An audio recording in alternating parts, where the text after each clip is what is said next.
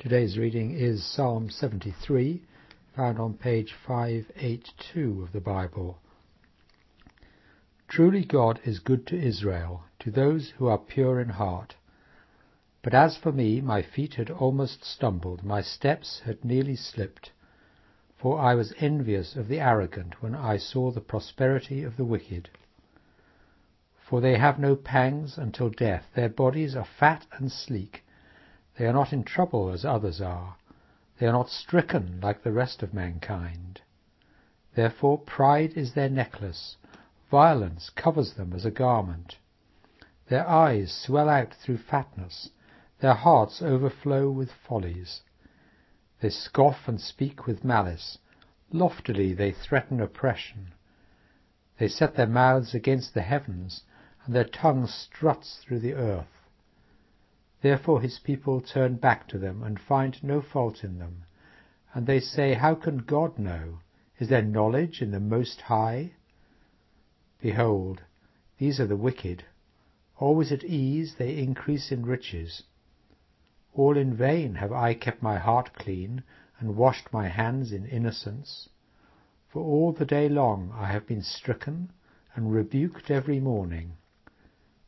If I had said, I will speak thus, I would have betrayed the generation of your children. But when I thought how to understand this, it seemed to me a wearisome task, until I went into the sanctuary of God. Then I discerned their end. Truly, you set them in slippery places. You make them fall to ruin. How they are destroyed in a moment, swept away utterly by terrors, like a dream when one awakes. O Lord, when you rouse yourself, you despise them as phantoms. When my soul was embittered, when I was pricked in heart, I was brutish and ignorant. I was like a beast towards you. Nevertheless, I am continually with you. You hold my right hand. You guide me with your counsel, and afterwards you will receive me to glory. Whom have I in heaven but you? And there is nothing on earth that I desire besides you. My flesh and my heart may fail, but God is the strength of my heart and my portion forever. For behold, those who are far from you shall perish. You put an end to everyone who is unfaithful to you. But for me it is good to be near God. I have made the Lord God my refuge, that I may tell of all your works. Well, this is the fourth in a series looking at Psalms called Songs in the Night. If you've been here in the last 3 weeks, we've looked at Psalms dealing with depression, with guilt and anxiety. And today we're going to deal with an issue which is likely to come to all of us at some time. The issue is doubt, and we're going to look at what Asaph has to tell us in Psalm 73 about his doubt and how he dealt with it. There can't be many people here who have never experienced doubt, even in fundamental beliefs. And we're going to follow Asaph through a journey. And I hope that we'll find this helpful in our journey through life and through our times of doubt. Psalm 73 is really a wonderful psalm full of real human emotion. It is usually regarded as one of the wisdom psalms, and it really is full of wisdom. It's described as a psalm of Asaph. We don't know all that much about him. Psalms 50 and Psalms 73 to 83 in this book 3 are attributed to Asaph, but they may not all have been written by him. There are suggestions that perhaps he was a musician rather than a writer, a leader of David's choir, that the Psalms may relate to generations of Asaph's family. The language and the form of the Psalms are poetic, and that makes them a little different from some other passages we read in the Bible. A few weeks ago, the Times contained a little section on reading poetry. Here's what it said. Poetry should always be read at least twice, because the first time you go through a poem, it is like unwrapping a gift.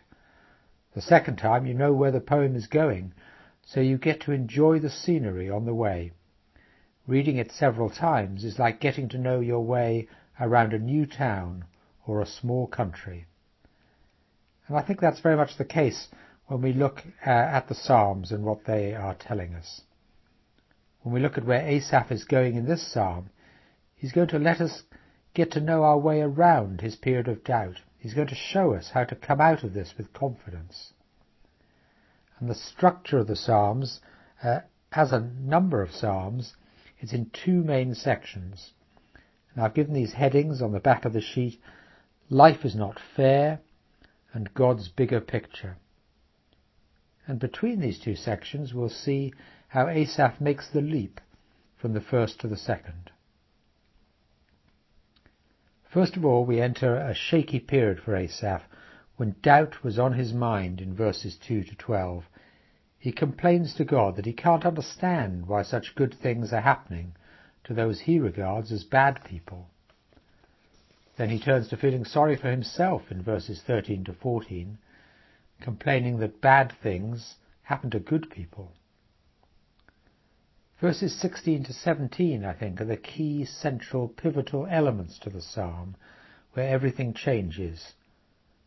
And then in verses 18 to 28, the second half of the psalm, Asaph has come through his doubt, he's able to see the true picture. So that's where we're going. And now we're going to look in more detail, starting with the first section, verses 1 to 16, Life is not fair. In verse 1, the psalmist seems to be telling us about the conclusion of his psalm, almost worried that we'll get tied down in his next verses where his doubt surfaces. He starts, Truly God is good to Israel, to those who are pure in heart. An affirmation of the goodness of God. God is good to those who are pure in heart. Then verse 2 comes the problem, but. It's almost as if Asaph has been to one of those sessions on the psychology of giving feedback or educational review. I don't know if you've ever been to these sessions, but you're told that you mustn't start with the negative. So Asaph takes this to heart. It's as if you were feeding back to a child who's written an answer to an exam question, and all they've written on the top of the paper is their name, nothing more, no answer to the question at all. But you're told you must be encouraging, start with the positive. So you say, well, Johnny, you wrote your name beautifully at the top of the page. You even spelt your name correctly. But, and here's Asaph's but. But as for me, my feet had almost stumbled. My steps had nearly slipped. He's using a common poetic mechanism in the Psalms, this emphasis by repeating phrases of similar meaning. I'm told it goes under the odd name of synonymous parallelism. Just as a fancy word for words for meaning that the psalmist is just wanting to emphasize a point by repeating the imagery. My feet had almost stumbled. My steps had nearly slipped. For I was envious of the arrogant when I saw the prosperity of the wicked. And why is Asaph envious? Because they get all the good things. They get the success. Everything goes right for them. They don't get their comeuppance. Isn't that something we all feel at times? Don't we wonder how that can happen? Why do they get away with it? It's not fair. Life's not fair. I'm sure there are people in your life, in school, at your office, who cheat, blaspheme, they're immoral, they behave badly, but everything just goes right for them. They don't seem to get caught. That's what the writer's feeling. He looked at the crooks, the insider dealers, the fraudsters getting away with it.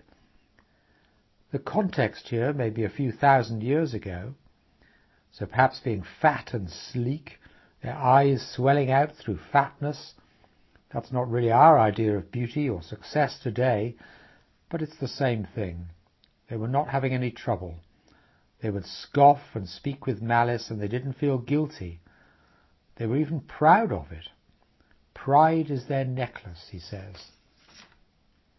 They do and say whatever they like. They even mock God, saying in verse 11, how can God know? Is there knowledge in the Most High? They're saying, we are successful, we do what we like. God doesn't do anything, what can he know or do to us? And the psalmist is echoing this.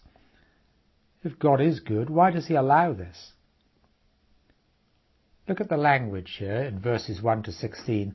God isn't active in this first part of the psalm. The sentences are all about these people who are successful, flourishing, yet mocking God. All the phrases start with they, what they are doing. And we'll see how different that is in the second half, when Asaph turns to see and to understand what God is really doing. Then in verses 13 and 14, Asaph moves on. He begins to complain, not just about the success of these people who he considers undeserving.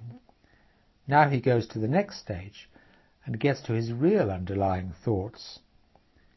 And another thing, God, is not just that the bad people are prospering, not only are these people succeeding undeservedly, but, Asaph says, but here am I doing the right thing, keeping my heart clean, and I get stricken, I get rebuked every morning.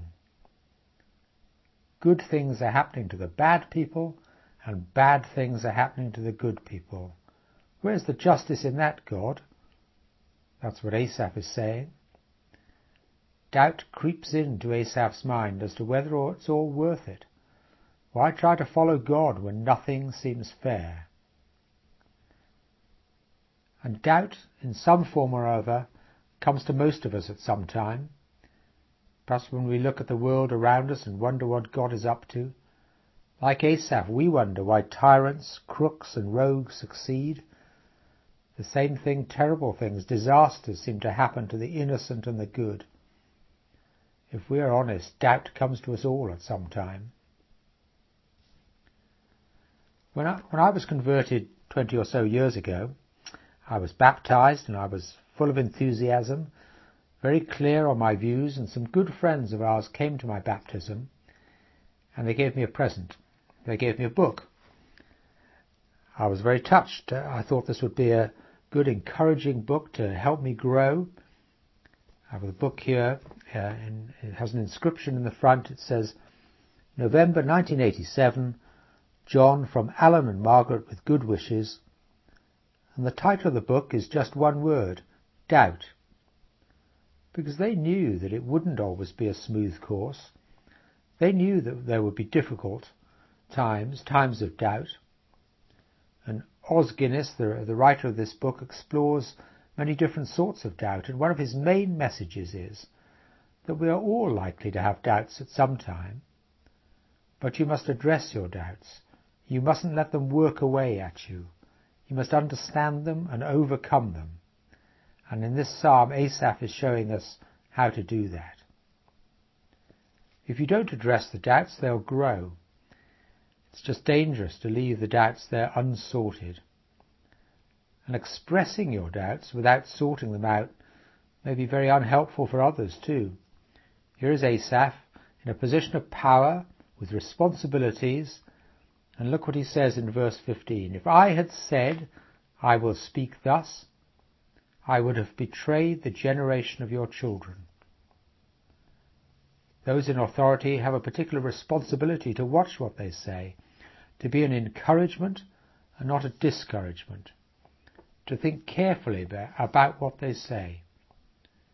Asaph needed to get his own issues sorted, his own doubts sorted out, not to spread them to others. He didn't write a psalm that gave vent just to his frustrations. Psalm 73 doesn't stop at verse 14. He takes us through his problems and out the other side. He shows us that there isn't any place for indecision for him, or indeed for any of us in our attitude to God. It reminds me of a piece of graffiti I used to walk past each day in Cambridge. I quite like good graffiti. I have to admit I've never taken out my spray can and used it to write graffiti. I don't chew gum, but when I visited Singapore a couple of years ago, Singapore, a place where you get fined or go to prison for chewing gum or writing graffiti, And after 2 days in Singapore, I felt actually there was a real desire to do just that. I thought what they needed was a bit of chewing gum on the pavement and some graffiti on the walls. Anyway, the graffiti that I used to like, it said, "I used to be indecisive, but now I'm not so sure." Well, there's no place for being indecisive when it comes to God. We need to be sure. If we have doubts, we need to address them.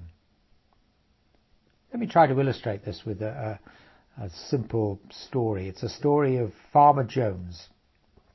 And Farmer Jones's tractor broke down, and he needed to do what farmers do to fields with their tractors. Now, I realise that you're a South London congregation and you may need a little help with this story. You may need to know that tractors are not just four-wheel drive BMWs in Chelsea, and fields are those large green rectangles you see outside the M25. But Farmer Jones needed to borrow a tractor from his neighbour Farmer Brown. As he went to do so, walking along the track, he thought how they'd never really got on, and he wondered, will he be willing to help me out? And by the time he got to the next field, his doubt was growing. He was thinking, well, Brown has a reputation for being pretty tight. He'll probably say no. And he went on, and by the time he got to the next hill, he was thinking, Brown will probably say he needs this tractor for his own fields, even if he doesn't. And eventually he reached Brown's farm, and he crossed the yard, and he knocked on the door. And before Farmer Brown could open his mouth to say anything, Jones said, "Well, Brown, if that's the way you feel, you know what you can do with your tractor." Doubt had preyed on his mind, infecting his words and his actions. So let's see how Asaph teaches us to avoid this. And the next title in the overview is called The Sanctuary of God, and it deals with verse 17. The psalmist addresses his doubt, his problem with God, his criticism of how God is running things. He couldn't understand. And then in verse 17, until I went into the sanctuary of God, then I discerned their end. Then he sees that success in this world wasn't what mattered. These people mocking God, the proud, the scoffers, they were going to be judged. They were in slippery places. They were going to fall to ruin, not necessarily in this world, but at their time of judgment. And the implication is here also that they may be in a more difficult position because of their success, because of their wealth. In the New Testament, in Mark 10, verse 25, we read Jesus' words to his disciples. How difficult it will be for those who have wealth to enter the kingdom of God. It is easier for a camel to go through the eye of a needle than for a rich man to enter the kingdom of God. How does Asaph get his new understanding? By going into the sanctuary of God. There in verse 17, he goes into the temple, into the holy place where God dwelt. If we want to see things as they really are, we have to spend time in the presence of God. When one entered the sanctuary in Old Testament times, one did it through one door, through one way, with a straight path between the doors, one way through to the sanctuary, to the Holy of Holies, to God's throne room, protected by a veil or a curtain. So what's the equivalent for us? Where is our sanctuary? Where can we go to see God's plan? Well, Jesus said, I am the way. And he said, I am the door. And when Jesus died on the cross, the curtain of the temple was torn in two. Jesus is our sanctuary. Jesus is where we need to go to see God's purpose. And the way for us to do that is right here in your hands. We can go to God's Word, to the Bible. We have a book where we can read about God's plan, how our salvation comes through Jesus, because he has ensured that it is written down for us to study. So when we have doubts, when we are anxious about our belief, problems in the world, we need to turn to Jesus and to God's word in the Bible. That's where we need to find our answers. That's our sanctuary. The third heading in the outline is God's big picture. And here we come to verses 18 to 28. In the second half of the psalm we see God in action. In the first half, Asaph looked at these people, the successes, and all the phrases were, they do this, they do that. Now Asaph has turned to God, and we see God working. You make them fall, you despise them, you hold my right hand, you guide me.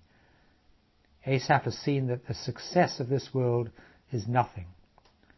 God is acting, and God has bigger, longer and better plans. He realizes that he had got it wrong. I was brutish and ignorant. I was like a beast towards you, says verse 22. Asaph steps back. He begins to see things in God's timescale, not in human timescale. And he sees that success in this world is not what it's all about. It may even make it more difficult, but this is a temporary existence. Success or failure in human terms in this temporary time is meaningless compared to eternity and God's judgment. They will be cut off. And look at the suddenness of the imagery. The image of falling to ruin, as if they were walking safely on a path and then slipping to destruction. Swept away. The imagery of walking safely on a beach, enjoying life and holidays, and in a second along comes a huge wave and they're swept away and destroyed. Like a dream of success, happiness, you're about to receive your Oscar or score the winning runs in the test match, and you're suddenly awake and there's no way back. The dream is over. Now there's another graffiti that I liked, and it was written around the time when space exploration was really the vogue and was exciting, and people talked about finding life elsewhere in the universe. And the graffiti said, "Is there intelligent life on Earth?" And underneath another hand was written, "Yes, but I'm only visiting." And that's what Asaph realizes. This life is temporary. It's a visit. There's a greater purpose. You will receive me in glory, verse 24. And verse 27, those who are far from you shall perish. Judgment is going to come. Helen, my wife, has a number of cards in her wallet. Most of these cards I prefer she didn't take out and use too often, but she has one which, when she takes it out, can't buy anything in Harrods. It doesn't pay for the groceries in Tesco's. It doesn't even have an expiry date on it. It just has printed on it, "My home is in heaven." And that's what we need to keep before us. Our home is not a comfortable house in South London. Our home is in heaven. Asaph appreciates that God has a plan. God is continually with him, holding his right hand, guiding him with counsel once he starts to listen. We see that he realizes he is dependent on God. Whom have I in heaven but you? And there is nothing on earth that I desire besides you. God is in control, on earth and in heaven. Verse 26 says, "My flesh and my heart may fail, but God is the strength of my heart and my portion forever. His body and his mind may falter, but God is constantly there. God is his strength. Even when times are hard, God will provide the strength to sustain him, to cope with the problems of this world, being stricken and rebuked every morning." And the writer would also have realized what he was asking by calling for judgment on those he regarded as evil. He has shown us his own human frailties in the psalm, his doubt, his envy for those succeeding in this life. Asaph deserves judgment just as they did. just as we do. It's true for all of us. None of us can measure up to the standards of God. We all deserve to be judged as sinners. If God was fair in human terms, then the judgment that Asaph was calling for would apply to all of us. But God is not just fair. He is much more than fair.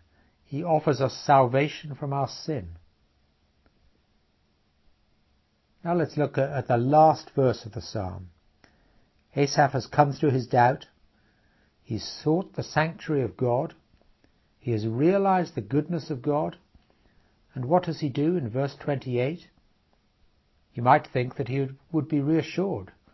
He can relax in his future hope, stop worrying about the success of others, spend his time in the temple.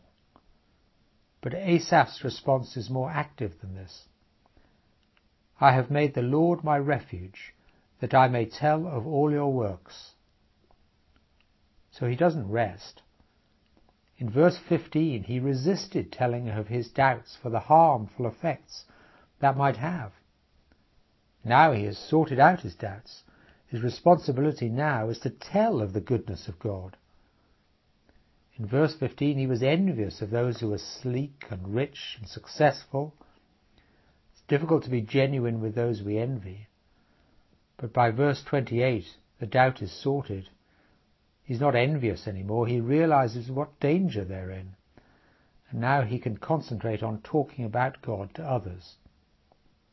You see the contrast from verse 15. When he was doubting God, he saw it was his responsibility to keep quiet, not to discourage others until he had sorted himself out. Now he's been to the sanctuary of God. He's understood God's purpose. And now his duty is not to keep quiet, but to spread the good news. So let's look at what this psalm means to us.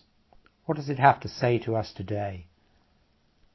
We can have a rather different perspective from Asaph, because we know that God has sent his only Son, Jesus Christ, to deal with our sin. We have the knowledge of Jesus and his death on the cross, and we have the Holy Spirit to help us. This is the sanctuary that we can turn to. Although we will have doubts, we'll continue to fail just like Asaph. But we know if we acknowledge God as our Lord, we have a Saviour who is beyond fairness, who, even though we sin, takes that sin on himself. But we have to decide to follow him. There's no room in the end to be indecisive, no room for doubt. We need to be sure where our salvation lies. And I think there are a number of important messages for us to take away. First, it is likely that we will have our doubts at some time. If you don't have doubts, that's fine. You may not need Asaph's message. But if you're like most of us, you do, and you will need Asaph's message. You shouldn't ignore the doubts. You must try to understand them, to address them, and to deal with them. And secondly, how do we do that? How do we deal with the doubt when we question God's plan? The most important way for us to deal with the doubts is, like Asaph, by going to the sanctuary of God, by turning to Jesus and to God's word in the Bible. We may well need help with this, help from those we trust, but this is where we should turn. The better our understanding of God's word, the better we will be able to deal with our doubts and the doubts of others. Thirdly, we shouldn't be envious of success in this life. God's plan is for eternity, not for a short life on earth, and we need to keep our eyes fixed on that goal. He is our strength through this, holding our right hand. Our home is in heaven. Would you choose success in this life, ignoring God, followed by judgment and death, or salvation and eternal life? And finally, having made our choice, having decided where our future lies, we have a responsibility to be telling of God's works, encouraging others, letting others know the truth, the good news, that although life may not be fair, God has a bigger purpose, and he is immensely and eternally generous. So let me read that final verse again and pray that it may apply to us. But for me it is good to be near God. I have made the Lord God my refuge, that I may tell of all your works. Amen.